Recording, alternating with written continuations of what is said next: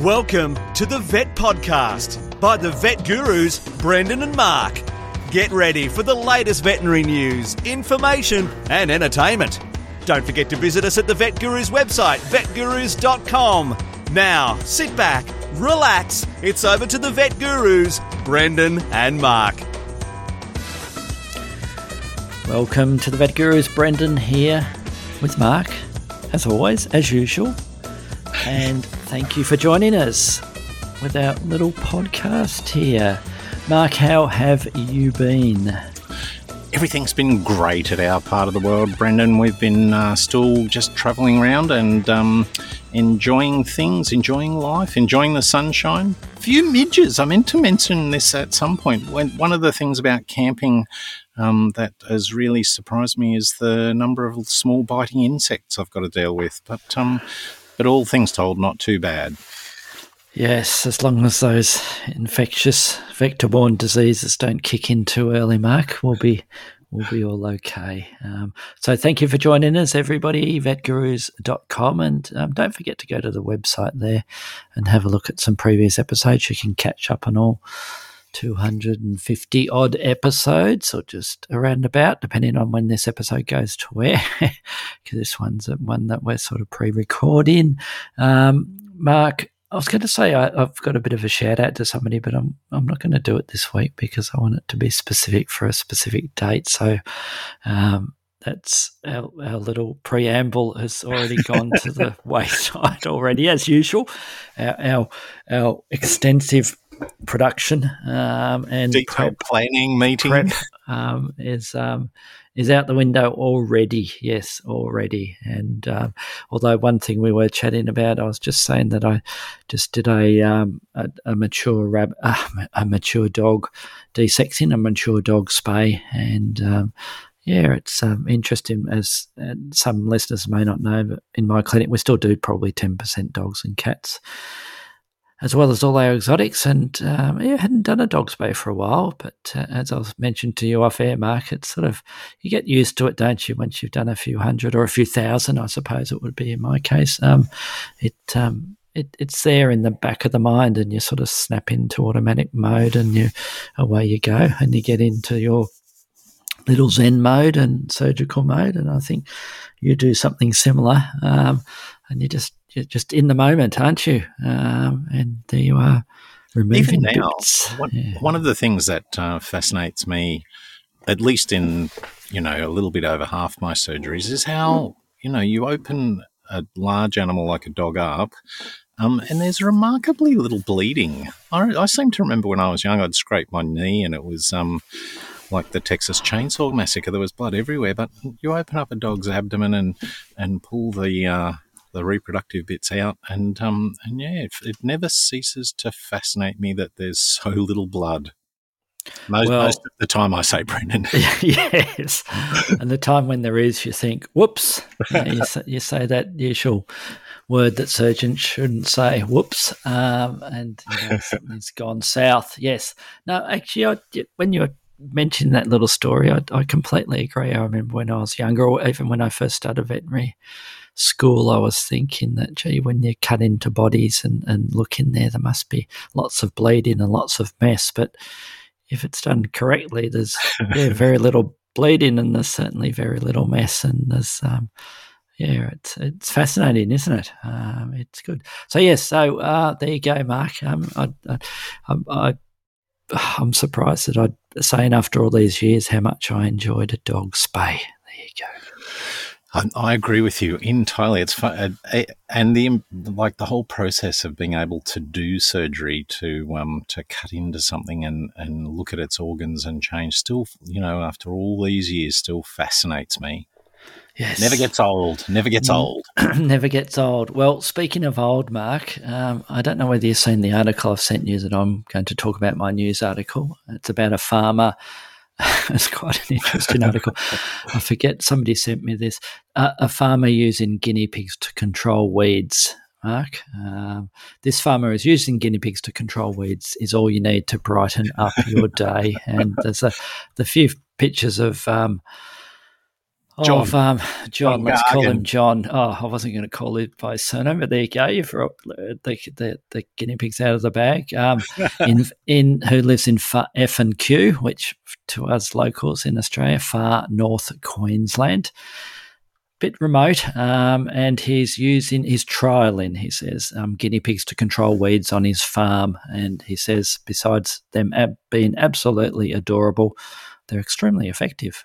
So he's fenced off an area of, I think it's mentioned there somewhere. I'll try and find it in a sec. And he's put 50 guinea pigs in there, Mark, to bust his weeds in it's a place west of Cairns in North Queensland.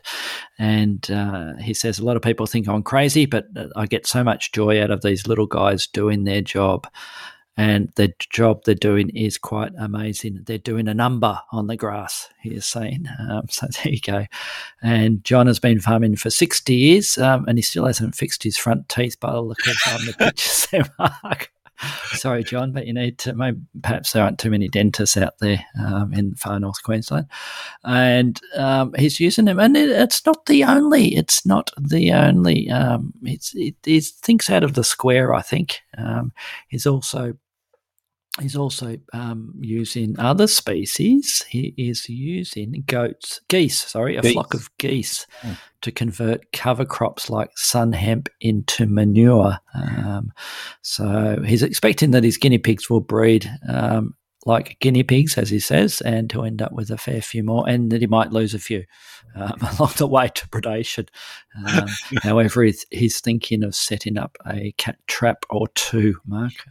So what do you think about that, using guinea pigs to help keep your lawn down, Mark, and the weeds down? It's a big picture thinking small, isn't it?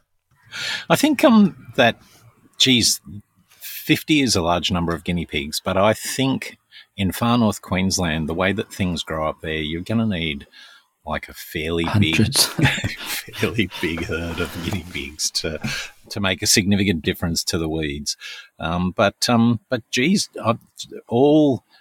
think the good thing is these are animals that, first of all, are obviously socialising. You can see by the photos there. They've got a wide variety of things to have a munch on. And they're out in the open air, and I don't think they could be more happy. I just am not. I'm not counting on them overrunning the rate at which things grow in far north Queensland. Yes, but it's an interesting. He has them lined up in between the rows of his trees, doesn't he? Because he's involved with biodynamic farming, and he has syntropic farming. Mark, you'd be interested in this, where he's planted multiple tree species together on his 2-acre plot to create a flourishing natural food forest, according to the article. So, yeah, they do look like they're enjoying themselves, those guinea pigs, although I think he needs a bit more cover for them. He's got a little bit of netting in one of the pictures, and it is fairly open, so I think he's going to lose a few more than just one or two once the local predators work out that there's a free food source sitting there. Well, that part of far north Queensland is renowned for a number of species of rather large python, the scrubby and jungle carpets, and I think I would be surprised that he could make it secure enough that those snakes didn't eventually find his rodents and, make a smorgasbord. Culls them a bit. I was going to say. Yes. But good on him for trying, and he looks very proud, doesn't he? He does look happy. He really looks happy. He does. As long as he fixes those that dentition, he'll have a winning smile then, Mark. Not that he doesn't have one now. What's your news story, Mark? Oh, mine. I sent you this one about the magpies. That's right, Brendan. And I really love this because it has all the the things that make a good story, I reckon. It has the goodwill of the scientists. The scientists involved have just recently gotten the most micro miniaturized tracking devices they possibly can. They're really cool little devices, and the unique thing about them is that they can be much like some of the devices we use as humans. They can be recharged remotely, magnetically, and so these birds had a feeding station made so that the battery in the tracker, which was only weighs about a gram, Yes. the battery in it could be recharged remotely, meaning that they could harness, an extended period of tracking data from these birds. So the birds were caught. They were habituated to a feeding station. They were caught and had a little harness, a tough little harness that could be remotely released when the thing was over, so the birds didn't have to be caught again. And it opened up the possibility for a huge amount of efficiency and in capturing a huge amount of data. And interestingly, magpies have become a bit of a focus for this sort of research because while still common, their numbers seem to be changing, and we don't know exactly why. So excellent, scientific endeavour. But as is usual with wild animals and scientific endeavours, and particularly complicated animals like magpies, the magpies got together and figured out how to remove the harnesses. They worked together to take the bloody things off. The scientists didn't think that they would be able to get them off at all. And if they did, they thought it might be a few months. But within 24 hours, the first bird had removed one from itself. And within 2 days, they were perching together and helping each other remove them. And a little bit after 2 days, all the trackers, I think there was how many of them? It only took 10 minutes before the first bird was started yanking at the harness to remove it, and and they were all gone within 48 hours. So an excellent scientific plan comes aground on the rocks of the intelligent thought and cooperative behaviour of magpies. And the other interesting aspect of this is the way that they helped each other, the altruistic attitude that the magpies took. Not only did they remove their own, once they figured out how to do it, they went over to their mates in the flock and gave them a little bit of a hand. Other birds have been known to do this to help each other out, maybe removing sticky seeds from their plumage. But this sort of behaviour isn't. This altruistic behaviour known as rescuing is a very rare behaviour. And so, crikeys, there's so many good things to this story, but the end of it is they couldn't get any data, Brendan. Yes, it is a great story. And I'm just looking at the graphic there about the little system they did design with that ground feeding station. So, yeah, 3 things were supposed to potentially happen. One is they could wirelessly charge the battery when they landed it in that station. And that's like those, the Qi chargers, aren't they? The wireless inductive charging for your mobile phones and that, where you just put them on those little plates. Or you could download the data, or if they decided time was up for tracking this magpie, those harnesses were attached by magnets, so they'd flick on the magnet or whatever, another magnet, and it would remove the harness. So they had an ingenious method, but the magpies had none of it, didn't they? They decided, no, let's get these things off, and they did. So, yeah, great story. I'd be very interested to have a talk to Doug, one of our sponsors from Microchips Australia, because I know that Microchips Australia are involved in a number of these tracking wild animal type setups. I don't think this was one of his, but I'm sure he'd have some knowledge about it. And without a doubt, thoughts. Yes, Microchips Australia will be at the cutting edge of setting up a magpie-proof tracking system. Yes. Good story. Well, that's a good segue into our main topic this week, which is one that you've suggested, and I'm fascinated. I'm going to sit back and listen to you pontificate about the subject. We're going to talk about Eclectus parrots and specifically their behaviour or behaviour issues that we see in pet eckies and how that relates to what normally happens with behaviour in the wild. I think that's what you're going to sort of that's a summary. Yeah, I was going to focus on that sort of stuff. We see heaps of Eclectus parrots, and they're big and very brightly coloured and tropical parrots. They're interactive. They socialise with humans, but we see lots and lots of behavioural issues with them, and I think it's really important to have a little bit of a background on their wild behaviour, which is very different from many other birds,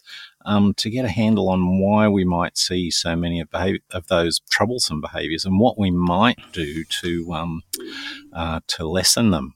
So, do you ever see any of them, Brendan? No, I don't.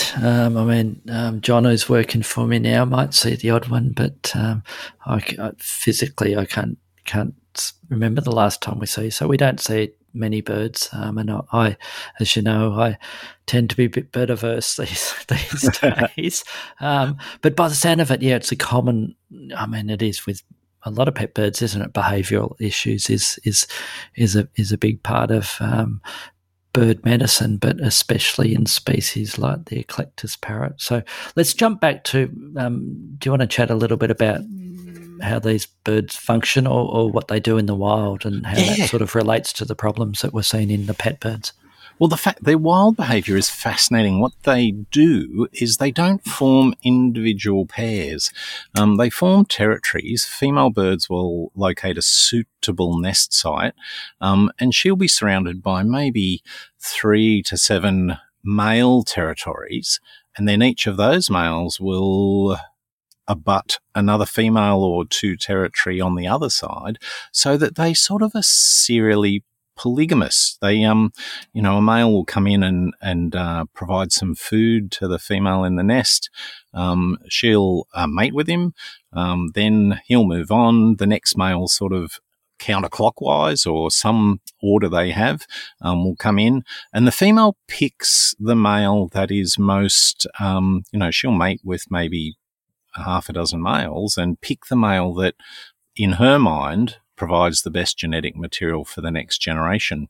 And the males then continue to support her serially as she sits on the eggs and raises the young. So it's a much more complicated and not an individual one-on-one bird thing. And so when we transpose those birds and bring them into captivity, it's no surprise that the female birds, to start with, become manically obsessed with nesting sites. They really spend most of their time looking for them because that's what they would do in the wild. And the male birds, they tend to get a bit disoriented in my experience as captive birds. They often have been hand-reared, so they don't know whether to mate with people or birds, and they often become a little bit anxious about it all because I don't think they understand what they're supposed to do. So plumage problems end up being a big consequence of the transition from a wild behaviour to a captive behaviour with these birds as they get anxious and pick at their plumage.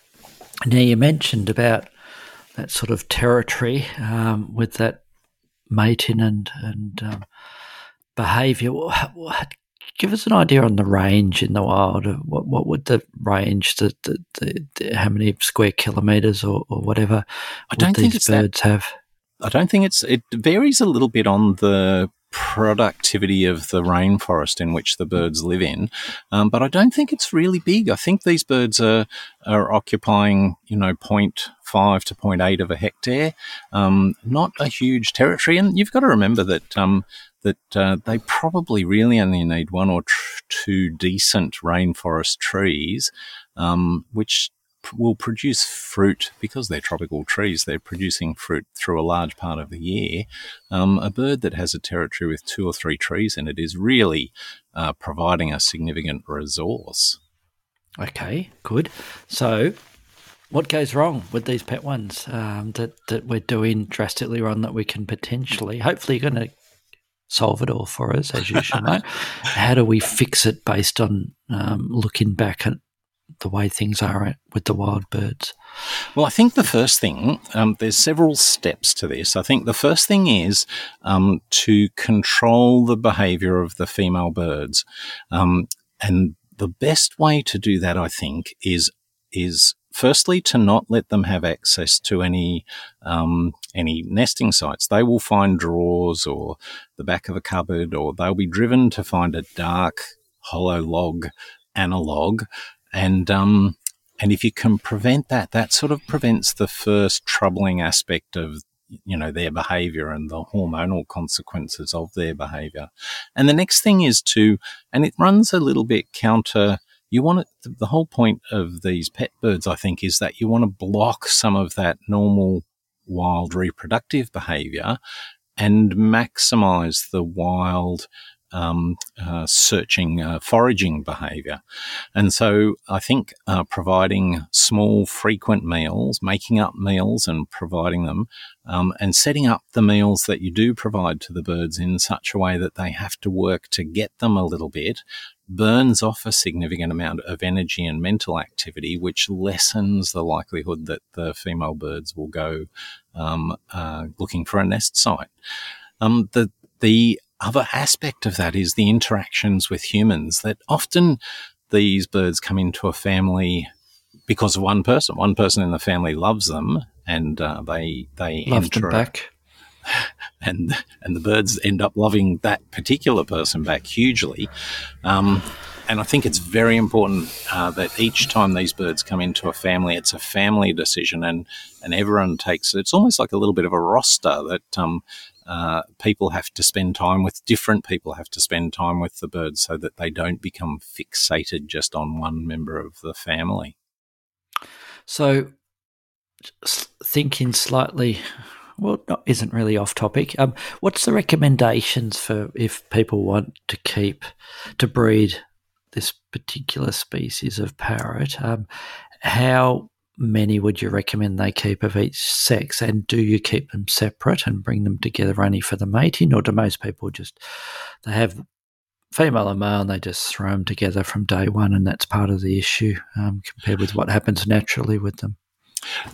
It's exactly as you mentioned at the end, Brendan. The interesting thing is that most of the birds that are in captivity here in Australia are hybrid birds that were brought into captivity interestingly enough, in the early years of Taronga Zoo, when Sir Edward Hallstrom ran the zoo. He acquired a number of eclectus parrots of different provenance, bred them at the zoo, and then they entered the private pet trade. So the birds are not of pure provenance, and most aviculturists treat them as they would any other bird. That is, just as you described, they throw them in a decent-sized aviary as a pair, and the birds will breed. But they often have problems. They're not while there certainly are pairs that have adapted their wild behaviour to aviculture, and I think almost in a little bit of a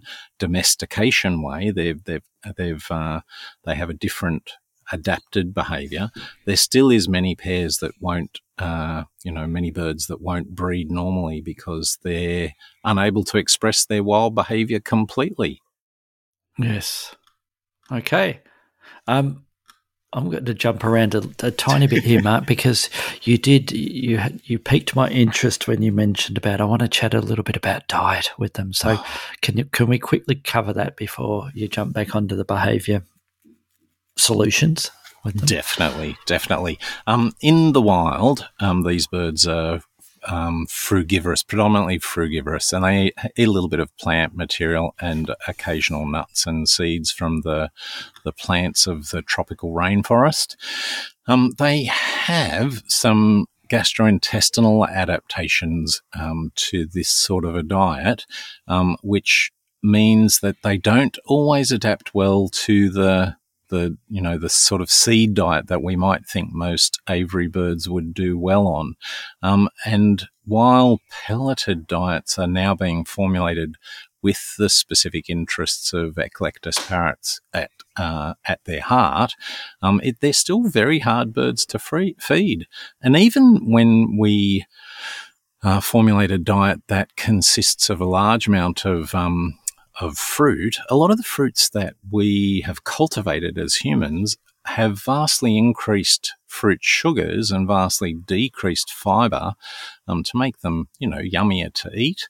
And so a lot of the foods that can be fed to them might not necessarily be the best. And while people trying to feed fruits to these birds, trying to mimic their wild diet, are approximating the right thing, those high sugar levels in them often only exacerbate the reproductive urges. Surging sugar levels in a diet, surging energy levels in a diet tend to increase the secretion of the reproductive hormones and exacerbate most of the reproductive problems we see with these birds. So we are looking to feed them diets that are slow in intake, that they can't pile a whole lot up in one go, that are relatively high in fibre compared to many of the other diets that we feed other birds. And of course, we want to have a fair bit of fruit in there and a wide variety of fruit to lessen the deleterious effects of single cultivated strains. Yes. So not surprisingly, the animals, this particular species, like many, if times are good, they'll crank into reproductive phase. That's what you're saying, isn't it, Mark? So we've got to be a bit careful about trying to have that over sexualization happening, and changing the diet can have a good effect with preventing problems with reproduction. Is that correct? Exactly the case. And one of the best ways to get around that, particularly with pet birds, is obviously monitoring energy intake, as we suggested, by paying attention to the diet. But the other side of the coin is energy output. Many of these birds will be, if it's relatively easy to get large amounts of food and all they do in the wild is look for food and try to reproduce. Well, if they've got their food, they're going to try and reproduce.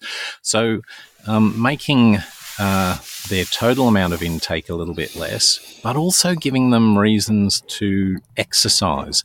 And this is where I think things like training Eclectus parrots, teaching them to fly to you,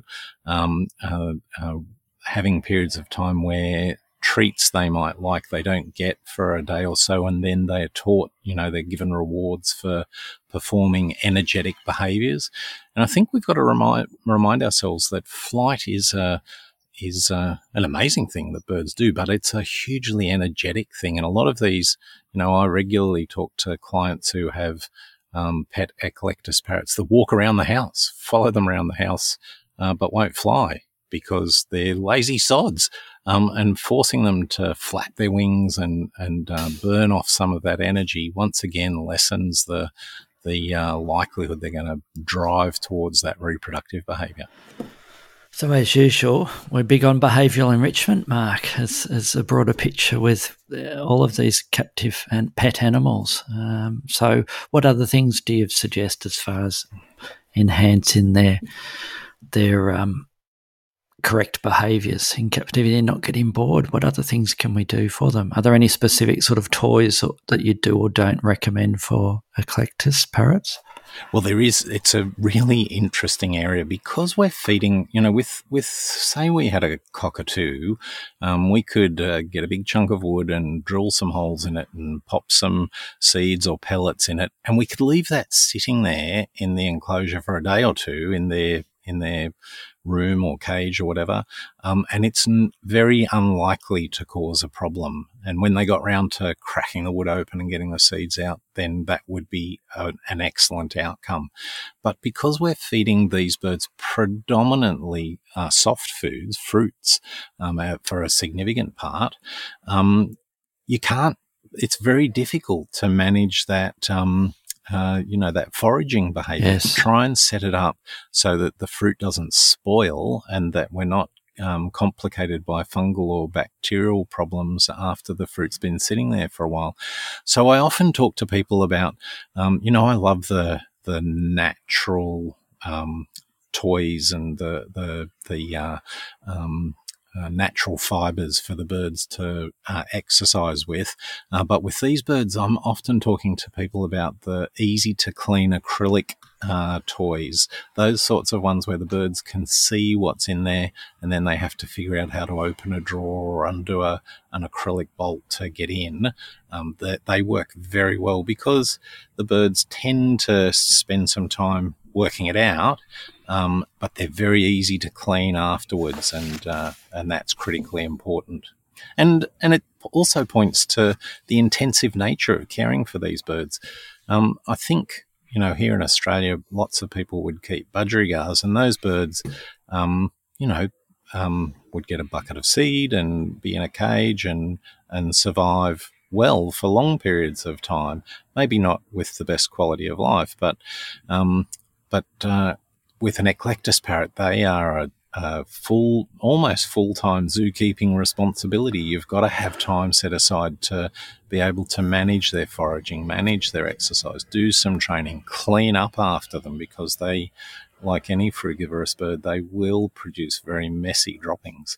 And I always bemoan a number of the manufacturers of food are trying to design pelleted foods that make the droppings more acceptable.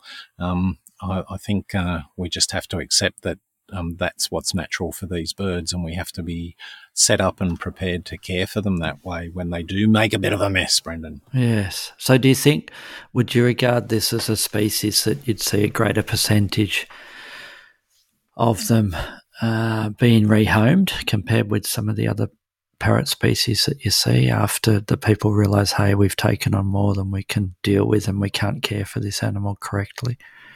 That's a really insightful question.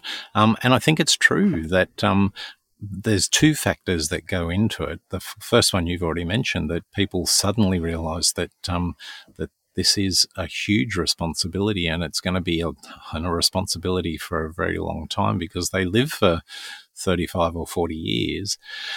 And the second one is that they care for the birds so much, and so they do not want them to just go to anyone else. They search around looking for rescue groups or for an alternate home that can supply those things. But there is a significant number of people looking to rehome their eclectus parrot because they do realise they've taken on more than they can chew.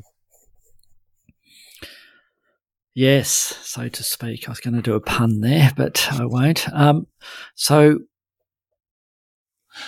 I was going to lead. Yes. Go on, you asked your question first. No. I was going to lead into, because I'd mentioned that the reproductive behaviours and probably there are a whole bunch of, health issues associated with exercise and diet, hormonal problems, but we definitely see a disproportionate number of reproductive problems in these birds, and the female birds will develop dystocia, significant dystocia issues, and they are probably one of the birds that I would start talking to people about desexing even before there was a problem, and certainly they need very regular physical exams. They're one of the birds that once every 6 months the female bird should be weighed and abdominally palpated, because they often conceal the early changes associated with these problems, and so looking at them less frequently than that might mean that the problem's already too far gone before you get to deal with it.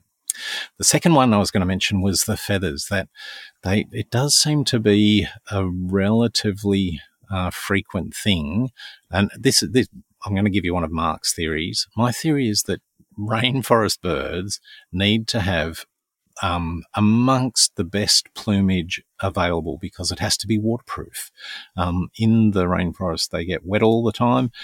Their plumage, if it's not perfect, then they'll get sodden bits, damp bits, and they won't be able to maintain their normal body temperature. So rainforest birds are more fastidious maybe than some of our pigeons that live in our suburban parks or species like that, which makes it an easy thing to imagine just a little bit of extra anxiety, a little bit of extra sexual frustration, and then they start to pay extra attention to their plumage. And it's very common for these birds to overpreen and become feather destructive even.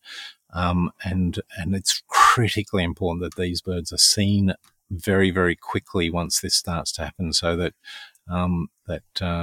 the specific changes that can be made are made early, because once those behaviours become ingrained, they can be very difficult to change. So what's your general regular checkup period for this species, Mark? We try and aim for once every 6 months, and we try and make one of those. One of the interesting things is that while the wild birds will breed all year round, being a tropical bird, they don't experience seasons where they are besides the wet and the dry, but they tend to breed all year round. But where it's more temperate, they will have a peak of sexual activity in the spring, and so trying to look at them just before that is a good thing. So we'll often schedule something, as we get to sort of September, October, and then 6 months later as we head into autumn. They're probably at least that frequently these birds need to be checked. Yes. Excellent. Well, I think you've covered most of the basic questions I had, Mark, regarding the differences between the pet and the wild Eclectus parrots and the issues we're seeing with them. Was there anything else you wanted to cover? I know it's a very brief overview, this one, but as usual, we can have some more podcast topics on this species or other species of parrots, depending on people can send us an email, vetgurus@gmail.com. Is there anything else you want to chat about in this little teaser? It's a teaser of Eclectus. It is a bit of an care. Overview, and I do think we, like you said, we can spend some time talking about specific problems and the best way to deal with those, particularly those reproductive ones. But no, I think if we can get across the thought that they are much more complex birds than might initially be thought, and I certainly don't think of them as beginner birds at all. And any client who is wise enough to seek advice before the event of obtaining one, then certainly don't hesitate to make them aware of the significant responsibility they're taking on. And isn't it great when you have a client who wants to consider a potential pet and they actually contact you before they purchase a pet? I wish it was the norm, but it's sort of still a rarity, unfortunately, isn't it, Mark? A rarity that you look forward to, though. Like when it does happen, you think, these people are going to get it. They're approaching it from the very start the best way. Yes. Good. All right. Well, thank you very much, Dr. Mark. And I think with that, we'll kick off for today, and we will talk to you all next time. Thanks for listening.